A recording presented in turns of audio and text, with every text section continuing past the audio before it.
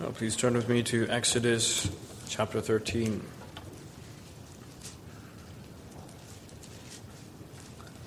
Exodus 13, beginning in verse 17. Then it came to pass, when Pharaoh had let the people go, that God did not lead them by way of the land of the Philistines, although that was near. For God said, lest perhaps the people change their minds when they see war and return to Egypt.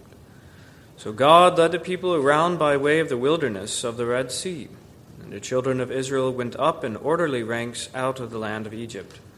And Moses took the bones of Joseph with him, for he had placed the children of Israel under solemn oath, saying, God will surely visit you, and you shall carry up my bones from here with you.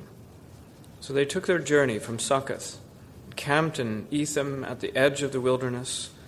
And the Lord went before them by day in a pillar of cloud to lead the way, and by night in a pillar of fire to give them light, so as to go by day and night. He did not take away the pillar of cloud by day or the pillar of fire by night from before the people. Let's pray.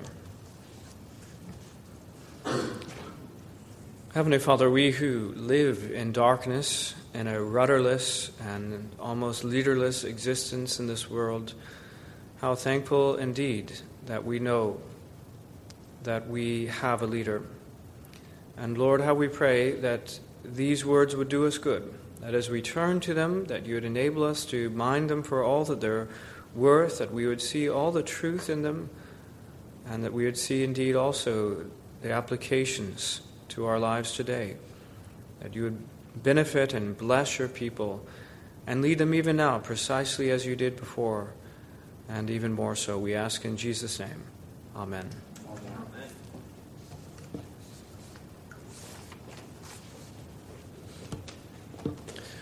So we are here in Exodus chapter 13, and we've already dealt with the bulk of the chapter, which had to do with not the Passover and the Exodus per se, but more the remembrance, more the memorial, more the ways in which God was going to put in place ways in which they would never ever forget how he had dealt with him. And now we come to this section in the end in which the narrative of the current events resumes. And in verse 17 it says, And it came to pass, when Pharaoh had let the people go, that God did not lead them by the way of the land of the Philistines, although that was near. And the main point here is that the Lord led them. That's the main idea. That's the title of the sermon. The Lord led them. And we can be very, very thankful that he did. Of course, we know that had he simply let them, just sounded the word, you can go now, the horrible chaos would have resulted, and it would have been worse than before. But he led them in an unexpected way. And we'll speak of that. And actually, a couple of the other main ideas in this section are also a little bit unexpected. We know that, for instance, God had appointed Moses to lead them, and we might have thought that he was going to lead them through the person of Moses, as he thus far had done. Yet there's this appearance of this miraculous and supernatural light, the pillar of cloud by day and the pillar of fire by night, as God himself leads them very directly. That wasn't expected. And then there's that detail given in verse 19. And on their way out, they remembered to take the body of Joseph with them. Now, in some sense, it should have been expected, but we've probably forgotten about that if we've been reading in Genesis and have come now to Exodus 13, we've forgotten about that portion. But God didn't. And in the midst of all the preparations, in the midst of all of an extremely busy time, they did not neglect to bring out the body of Joseph with them. And that's an important detail by our promise-keeping God that we should not neglect. Well, the title of this sermon is that the Lord led them with these 4 points. In a pillar of cloud. Second, by the Red Sea. Third, in orderly ranks. And fourth, with Joseph's bones. So first, in a pillar of cloud. And the Lord, this is verse 21, and the Lord went before them by day in a pillar of cloud to lead the way, and by night in a pillar of fire to give them light, so as to go by day and night. The most basic and central and most important issue of this is who is leading them. Because, again, we might have gotten the idea that their leader is Moses, and that's in some sense true. He is the appointed agent. In fact, Aaron is doing the speaking for him. He's as the prophet. He says, I'm going to make him like your prophet, and I'm going to make you like God. So absolutely, he is in that sense their leader. But God has never let them go entirely. He has not delegated in a way in which he never then returns to it. Rather, he has appointed a weak man and has shored him up and has given him strength to lead his people, but he's never abdicated the authority and responsibility that he himself has to lead them. And this is going now beyond the expectation of what we have hitherto seen. We haven't had any promises particularly that there was going to be this wonderful supernatural theophany of God leading them personally. We didn't really expect that. But here the Lord himself, in the form of the angel of the Lord, picks up the reins of the nation and personally leads them out. This, by the way, is an attribute of great leaders. Great leaders certainly know how and when to delegate tasks to others. They know how they can multiply the good work that happens when they delegate things to individuals. But they know the time and the moment to pick things up themselves and to lead them personally. And that is what God himself, who is the greatest leader, obviously, is doing at this crucial moment, not leaving it to chance, but leading them himself. Now the manner was, as I say, so God is the one who is leading them. That's the most important thing. And the manner is this pillar of cloud and pillar of fire. That was in accordance with the need. A large group of people, and remember, this is well over 1 million people, a large group of people, they need direction. And in the day, something like a cloud is best. And let me say that we, even today in the military, with all the technology that is available, do you understand we still use pillars of cloud? They're called smoke grenades. And we have these little grenade launchers that shoot little smoke grenades, and some of them are red and some of them are green and sometimes other sorts of things like that. And it gives signals. It's really useful.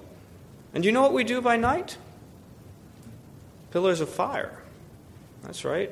There are these flares, different color flares, which can lead people. They may be lost. They're out there in the forest or in the desert. You have no idea even where one another is. But there's the flare that's gone up, and we know where to rally, we know where to go, and all the rest of it. Well, this is God. And he is giving them precisely the direction that they need, and to add to it, the light that they need to go as well. That these people were going to be stumbling around, and apparently the pillar of fire was so enormous and so capacious and so glorious that it provided light for this enormous company of people. And again, that's the secondary purpose of these flares that we shoot up in the sky. It gives us light. Well, our God is the source of light. You know, sometimes people are in this horrible conundrum as they go to the first chapter of Genesis, and they say, you know, God is saying that he's creating in particular days, and yet there was no sun until the third day. What's up with that? How could there be a day before him? How could there be light? Well, the answer is, let there be light. The answer was God himself is the light. And that's why there's going to be no sun in the new heavens and the new earth. There's no need for it, because the Lord Jesus Christ is the light. The sun is a pale reflection of the real thing. The Lord Jesus Christ is so glorious. His glory is so radiant. That is the true and real light and source of warmth and light and energy and life. And that is what we will be embraced with. That is what we will receive from in eternity. And here our good God gives light in order to lead his people out. Well, all this, of course, is in perfect accordance with God's nature. It's not just in accordance with the people's need. They needed direction. They needed a source of light. But it's also actually in accordance with God's nature. You know that back in chapter 3, the angel of the Lord appeared to him in a flame of fire from the midst of a bush. And so he looked, and behold, the bush was burning with fire, but the bush was not consumed. This is, as we spent a time speaking on that one, this is not accidental. This is not sort of just purely having no connection with the way things really are, but this appearance is reality. Because Hebrews 12:29 says, "For our God is a consuming fire." It is a picture of his holiness. God is many things. He has many, many attributes. Many things, true things could be said, both in terms of his titles and in terms of his attributes, his words and his works. All these things are true. But if there is one thing that can be said that is more central than all the rest of it, it is that he is holy. And so in the heavenly throne room in Isaiah, what are the thrice repeated word? Holy, holy, holy is the Lord God Almighty. Many other things could be said, but that is the one the Lord himself has chosen to declare more than anything else that he is holy. And what does that holiness look like? Why, it's a burning fire. So brilliant, so pure that even the seraphim themselves have to cover their eyes as they behold the living God in all of his splendor. He is indeed a consuming fire. Deuteronomy chapter 9, verse 3, "Therefore understand today that the Lord your God is he who goes over before you as a consuming fire. He will destroy them and bring them down before you, so you shall drive them out and destroy them quickly, as the Lord has said to you." Again, so we're going back and forth. First we say that his appearance is in accordance with the people's need, and that is true. And then we say that his appearance is in accordance with his own nature as a holy God, and that is also true. But even in his nature, that is precisely what the people need. Not only do they need light and direction, they need this source of strength that would consume their enemies from before them. How reassuring it must have been to them to begin that journey, having this enormous, exceedingly powerful, brilliant beyond all imagination, light leading them. There is no question whether it was the right way. Sometimes that's a problem. Sometimes we would see a flare here and we'd see a flare there, and not exactly certain where we should go or what we should do. There was no question about this. There was just one source of light, and it was leading them ever and perfectly and inerrantly exactly the way that they needed to go. What a glorious thing. And beyond the fact that he was leading, and beyond it, the fact that he was giving them light in order to walk as if it were day, no problem stumbling, they had all the light they needed. But in addition, this very source of light pointing to the fact, who's going to mess with this pillar of fire? Who's going to be able to stand against this God and the people that he was leading? No one. His nature as a consuming fire is precisely the attribute that they most needed to know about and trust in as they moved forward in this great work. And he did not take away, verse 22, he did not take away the pillar of cloud by day or the pillar of fire by night. It was wonderful at the beginning of a whole torrent of these flares. They have little parachutes, and they provide nice light. You feel so much more comfort in the darkness when this source of light appears, and then they go out. You run out of flares. But you know, those people never ran out of a source of light. God in his goodness did not leave them. God in his goodness did not take away that light at any point.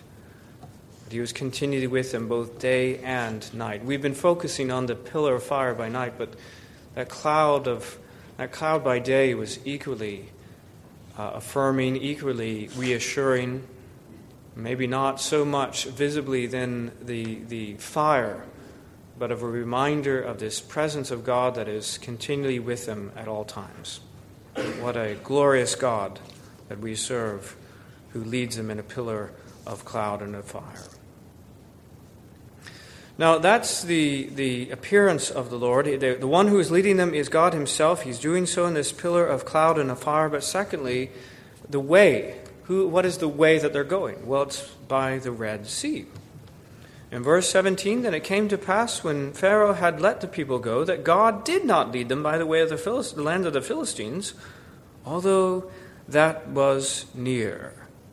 Although that was near. There were basically two ways to the Promised Land. By far the most direct one, the straight line, more or less, was to just go by the way of Philistia. And then, yes, there was the long and roundabout way to go into the wilderness. And again, you or I would surely choose the direct way. But God chose the other way, the very roundabout way. Why? Did he have a reason? I think it's important. He could have led them that way. He could have led them any way that he wanted to, and he didn't have to explain.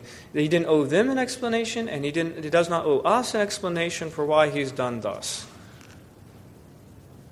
But he gives us one. He says, "For God said, lest perhaps the people change their minds when they see war and return to Egypt." So God led the people around by the way of the wilderness of the Red Sea, led them in this roundabout way. Now, what this is saying is that they would, if they went this most direct way in the land of the way of the Philistines, they would soon encounter the Philistines, and there would certainly be battles. They were not just going to let them pass through their land. There was going to be war when they encountered the Philistines, and they might not have been ready for that. You say they've got the pillar of fire. There's 1 million or more of them there. But these people are weak. Have we heard that before? They're weak, and their God knows that they are weak. He has not forgotten these things. He is completely mindful of their condition as slaves in this land of Egypt. They have just been freed from their slavery. They're no soldiers. They're not battle-hardened veterans. They've been whipped into submission, and they're not quite ready. God could have been perfectly right within his rights to say, "Come on, let's go. Get it together. We're going to go to war right now." But he doesn't. He says, they might not be ready for this, and I'm going to give them a little bit more time to prepare. And of all these things, so the most proximate issue, the next thing that they're going to come to is war, and they might not be ready for it. But the larger issue which the Lord is concerned about is if they then encounter this war before they're ready, what is he worried about? That they might change their mind. That they might change their mind and return back to Egypt. All along throughout Exodus, what has been the problem? Plague 1. Pharaoh might change his mind. Plague 2, Plague 3, Plague 4, Plague 5, all throughout. We're trying to get Pharaoh to let them go. First, change his mind that way.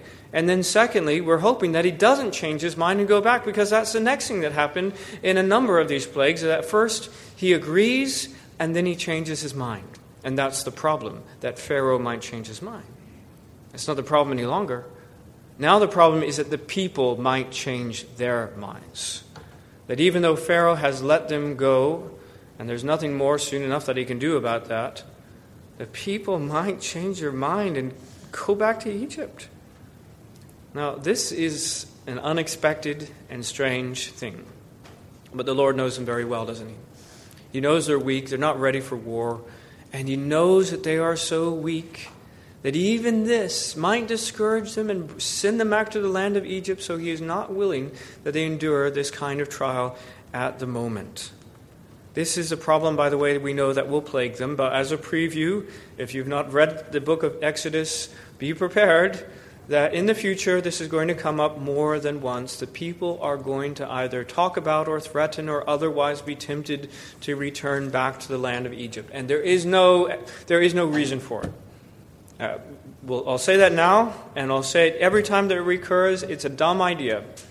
Egypt and their king wanted to kill them, kept them in chattel slavery, withdrew from them every good thing, and yet they constantly had these wonderful imaginations of how good it used to be in Egypt. Friends, in passing, I want to say this. Your concept of what it's like in the world is not accurate. Okay? You have to understand that for whatever reason, probably because Satan is in charge of PR for the world, and he does a very good job, that your conception of what it might be like out in the world is wrong. Okay? Just like the people of Israel, they had a bizarre and incredibly distorted view of how wonderful it was in Egypt with all the leeks and onions. It was a place of slavery and of death.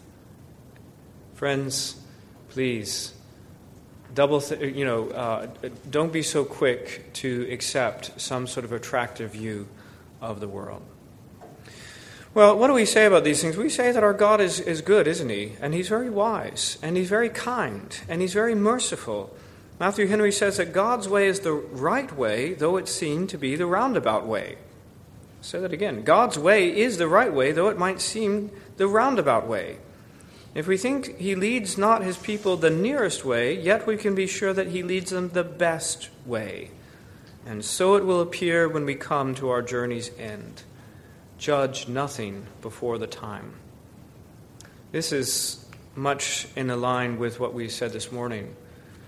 Our trials come, and as Kevin Bidwell rightly says, we don't get to choose our trials. They come to us. And yet we must know, and we must be confident that the way that he leads us is the right and the best way. And in particular, the reason which the Lord himself gives for leading them in this way is that no temptation has overtaken you except that which is common to man. But God is faithful, who will not allow you to be tempted beyond what you are able. And therefore he led them in the roundabout way. So God is leading them in a pillar of cloud by the Red Sea, which is a roundabout way. And thirdly, though, in orderly ranks. The manner in which he leads them is in orderly ranks. And the children of Israel went up in orderly ranks out of the land of Egypt. It's a very brief point. I'm not going to belabor it, but it's worth making. That if God is the one who is leading us, that was the first point. God is the one who is leading us. It will be orderly. Because God himself is a God of order and of perfection. Just again, to continue the military analogy, if you ever encounter a unit that has perfect order and its uniforms are perfect and the marching is perfect, or the drill or exercise is being done with perfect precision, and their barracks are perfectly orderly and clean, what do we know? It reflects on the leadership. They have good leadership. There's an orderly mind behind this whole thing. Well, friends, how much more so the church? How much more so the church? If God is leading his people, you can be certain it's in an orderly fashion. And so it must be in our worship, so it must be in our church government. 1 Corinthians 14:40 saying, let all things be done decently and in order. All things, everything that the church does, let it be done decently and in order. Why is it that our order of worship is orderly? Why aren't we like the Pentecostals and we have a chaotic? In fact, some churches actually go out of their way to appear chaotic, and it's not actually. Actually, it's all carefully orchestrated and planned, but the superficial appearance is to give you the idea that it's all spur of the moment and more free and along those lines. Why? Well, I can't give you the answer. I guess that's the line that the world is using because that's what's exciting and entertaining. I guess that's the reason. Or maybe the false idea, maybe a little bit more charitable appreciation, is that God does incredibly unexpected things, and therefore our worship service should echo that. Well, I've just said that God does lead us in unexpected ways. That's true. But he does so, the manner in which he leads us in these ways is orderly, in orderly ranks. And therefore our worship echoes that order that God himself imparts to us. You know, the world is chaotic. The world is anarchic because they're not being led by an orderly God. They're being led by sinful man and ultimately by Satan.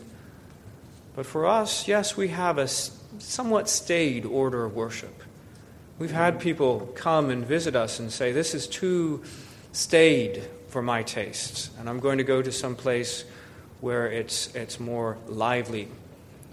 Well, friends, we want to be where God leads us, and we want to be his sheep that are led in a protected and orderly way, reflecting the beauty of our ordered God. And so that's the way we worship. And that's the way we have in Presbyterianism an orderly form of church government. And I, for one, am thankful for it. It was a brief point. He's leading them, the manner in which he's leading them is in orderly ranks. Our fourth and final point is with Joseph's bones. In verse 19, and Moses took the bones of Joseph with him, for he had placed the children of Israel under solemn oath, saying, God will surely visit you, and you shall carry up my bones from here with you. And that is what he said. Recall again from Genesis chapter 50, almost the last thing that's said in the book of Genesis. And so a wonderful prefiguring is the death of Joseph is there. And then in verse 24, Joseph said to his brethren, I am dying, but God will surely visit you and will bring you out of the land to the land of which he swore to Abraham, to Isaac, and to Jacob. Then Joseph took an oath from the children of Israel, saying, God will surely visit you, and you shall carry up my bones from here.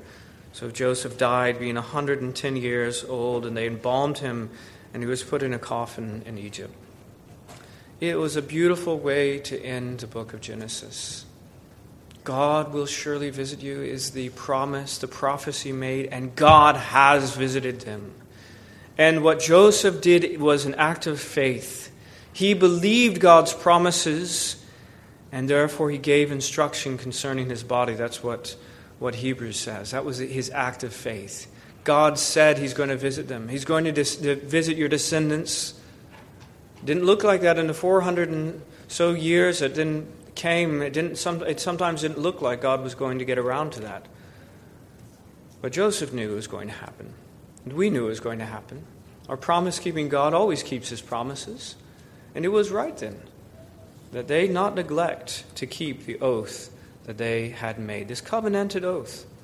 Now you say, who is he making this oath with? His children, his immediate children, the patriarchs of the 12 tribes. Those were his children. That's the one who made an oath. Why then does it still enforce all these years later? Why? They're all dead. Do you know why? Because of the covenanted nature of the way God deals with us. And when he is making an oath, when he is taking an oath from his descendants, he is expecting then that to go from father to son, from father to son, father to son, all the way until this point. Because that's a parallel of the way God deals with us. One generation to the next. Parents to children, transmitting the Christian faith, transmitting the promises, and these things are going to be fulfilled in their time. What a beautiful picture of the way God deals with us. And it's even in particular having to deal with his body. He is entrusting his body to them. And it's a foretaste of the resurrection, actually. It says right now it's going to be this land of slavery. I know it's going to be bad. But don't worry, God is eventually going to visit you.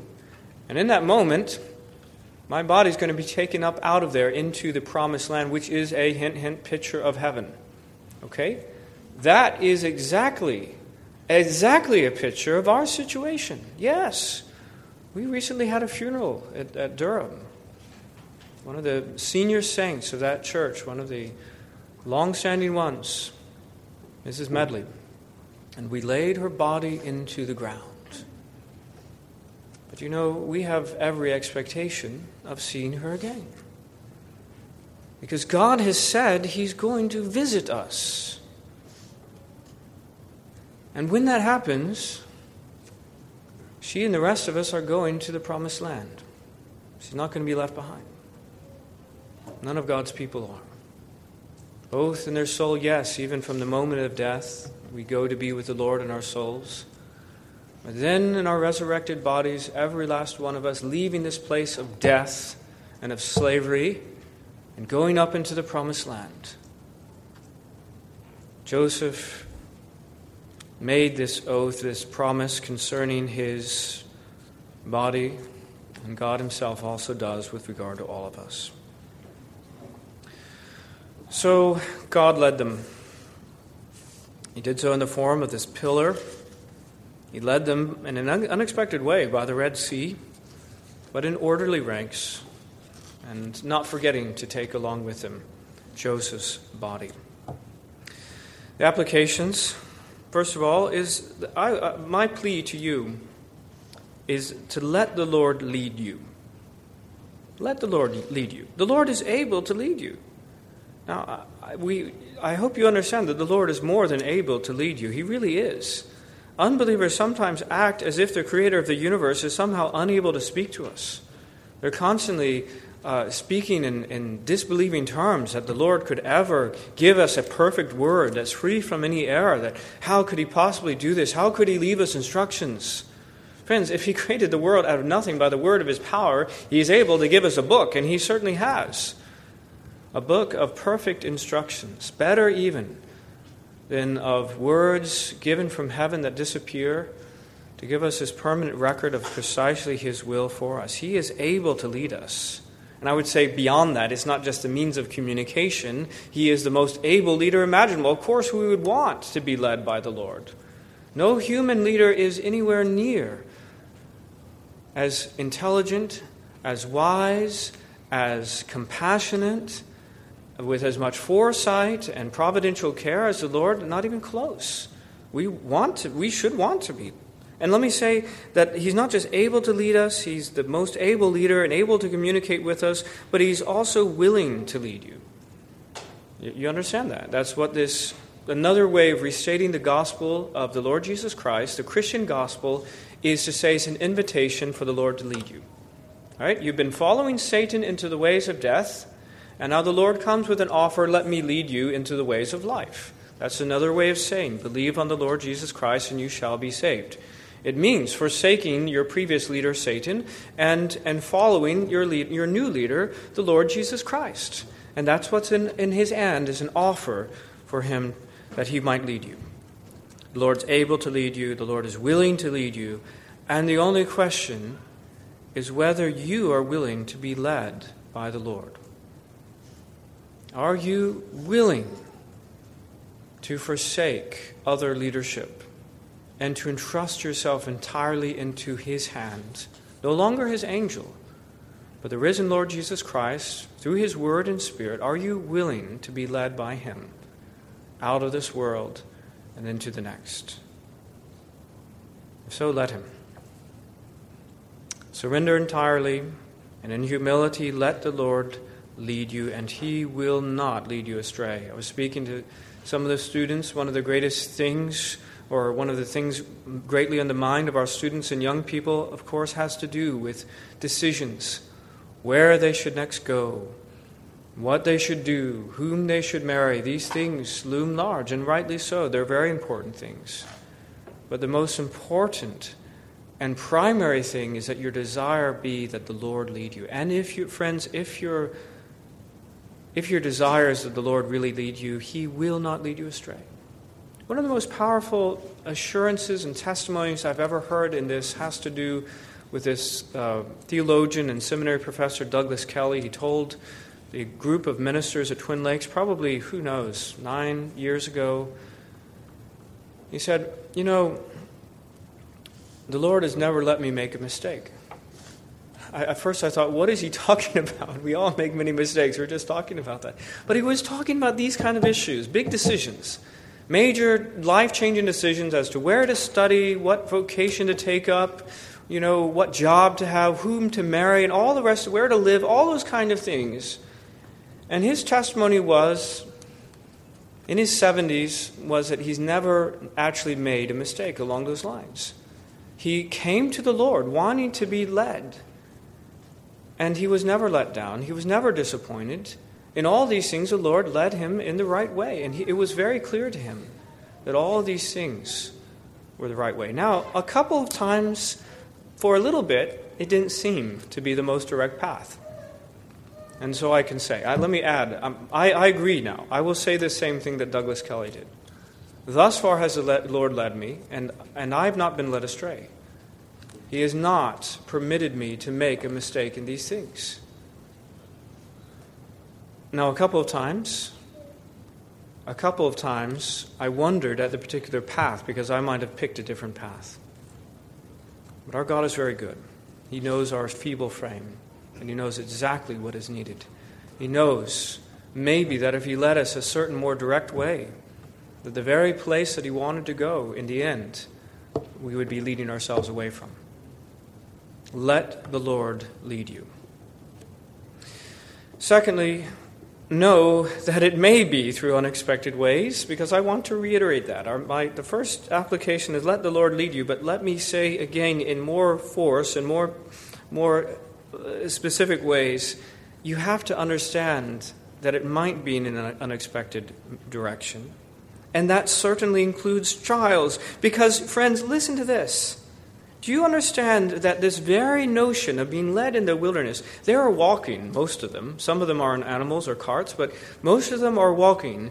And in any case, it's not like you're going 100 miles an hour or 500 miles an hour on a donkey. It's still very slow. And the wilderness is vast. And they have these two things. They can go this way that will get them there very quickly, or they can go this long way. And it must have been a trial for them to be led in a direction they think is the wrong way. And yet, it was actually being done by a faithful God to keep them from a trial that they could not endure. His very act of kindness and the fatherly mercy upon them, knowing their feeble frame, they experienced in the moment as a trial. How about that? Know that the Lord's way may be in these unexpected ways. And that you may experience these things even as a trial. But, thirdly, God will not allow you to be tempted beyond what you can bear. All right? So let the Lord lead you. Know that it might be through unexpected ways, but understand God will not allow you to be tempted beyond what you can bear. That is the quote again from 1 Corinthians 10:13. No temptation has overtaken you except such as is common to man. But God is faithful, who will not allow you to be tempted beyond what you're able, but with the temptation will also make the way of escape that you may be able to bear it.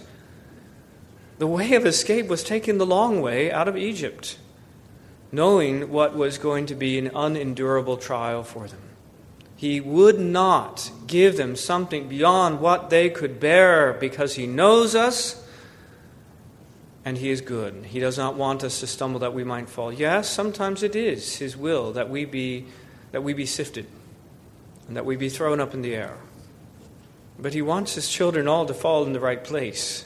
He's not going to send a hurricane-force wind upon weak people, blowing us beyond the confines of what is good and right for us. And we have to believe that.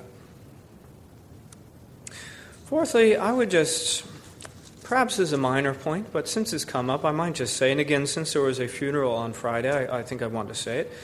You know, people today sometimes make very light of the physical disposition of our bodies. And they say, who cares about some people make too big of a deal about their funeral and make it into some big production, but some others make too light of these things. And who really cares about what happens to our body? But I don't think the Word of God allows us to do that. I think we read these things and we say, actually, no, these things are important. And even the mode of our disposition, whether of cremation or burial, does make it is significant in some way. And let me say right away that cremation does not disqualify anyone from the general resurrection one way or another. If anyone's relative is cremated, that is, God is able, if they're a Christian, to bring even those molecules back together in a glorious new body. We have our existence in the mind of God ultimately anyways. So I'm not saying that. But the question is, which is more consistent with our hope? Right? Which is more consistent also with the biblical example here given of this godly man Joseph, cremated and his bones taken out with the people in the hope of the resurrection? Well, again, I would say that burial would be, and cremation probably more consistent, more meet with those who expect either to be burned in eternity or else to be extinguished.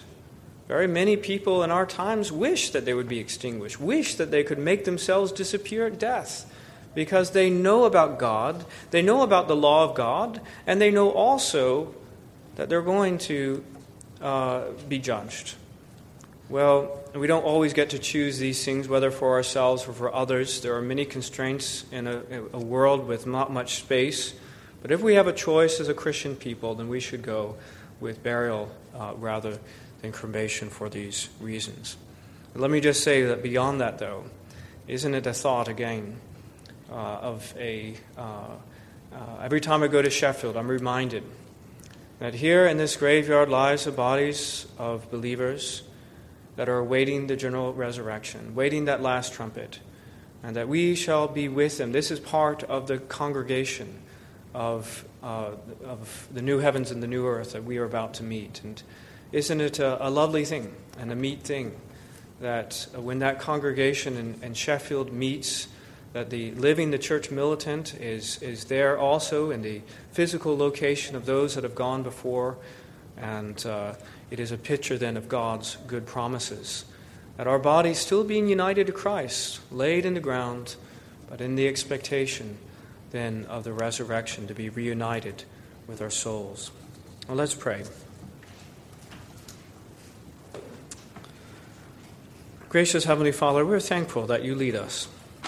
Lord, it's hard even to find words to express exactly the depth of our thankfulness and exactly what we mean, but Heavenly Father, we desperately need to be led.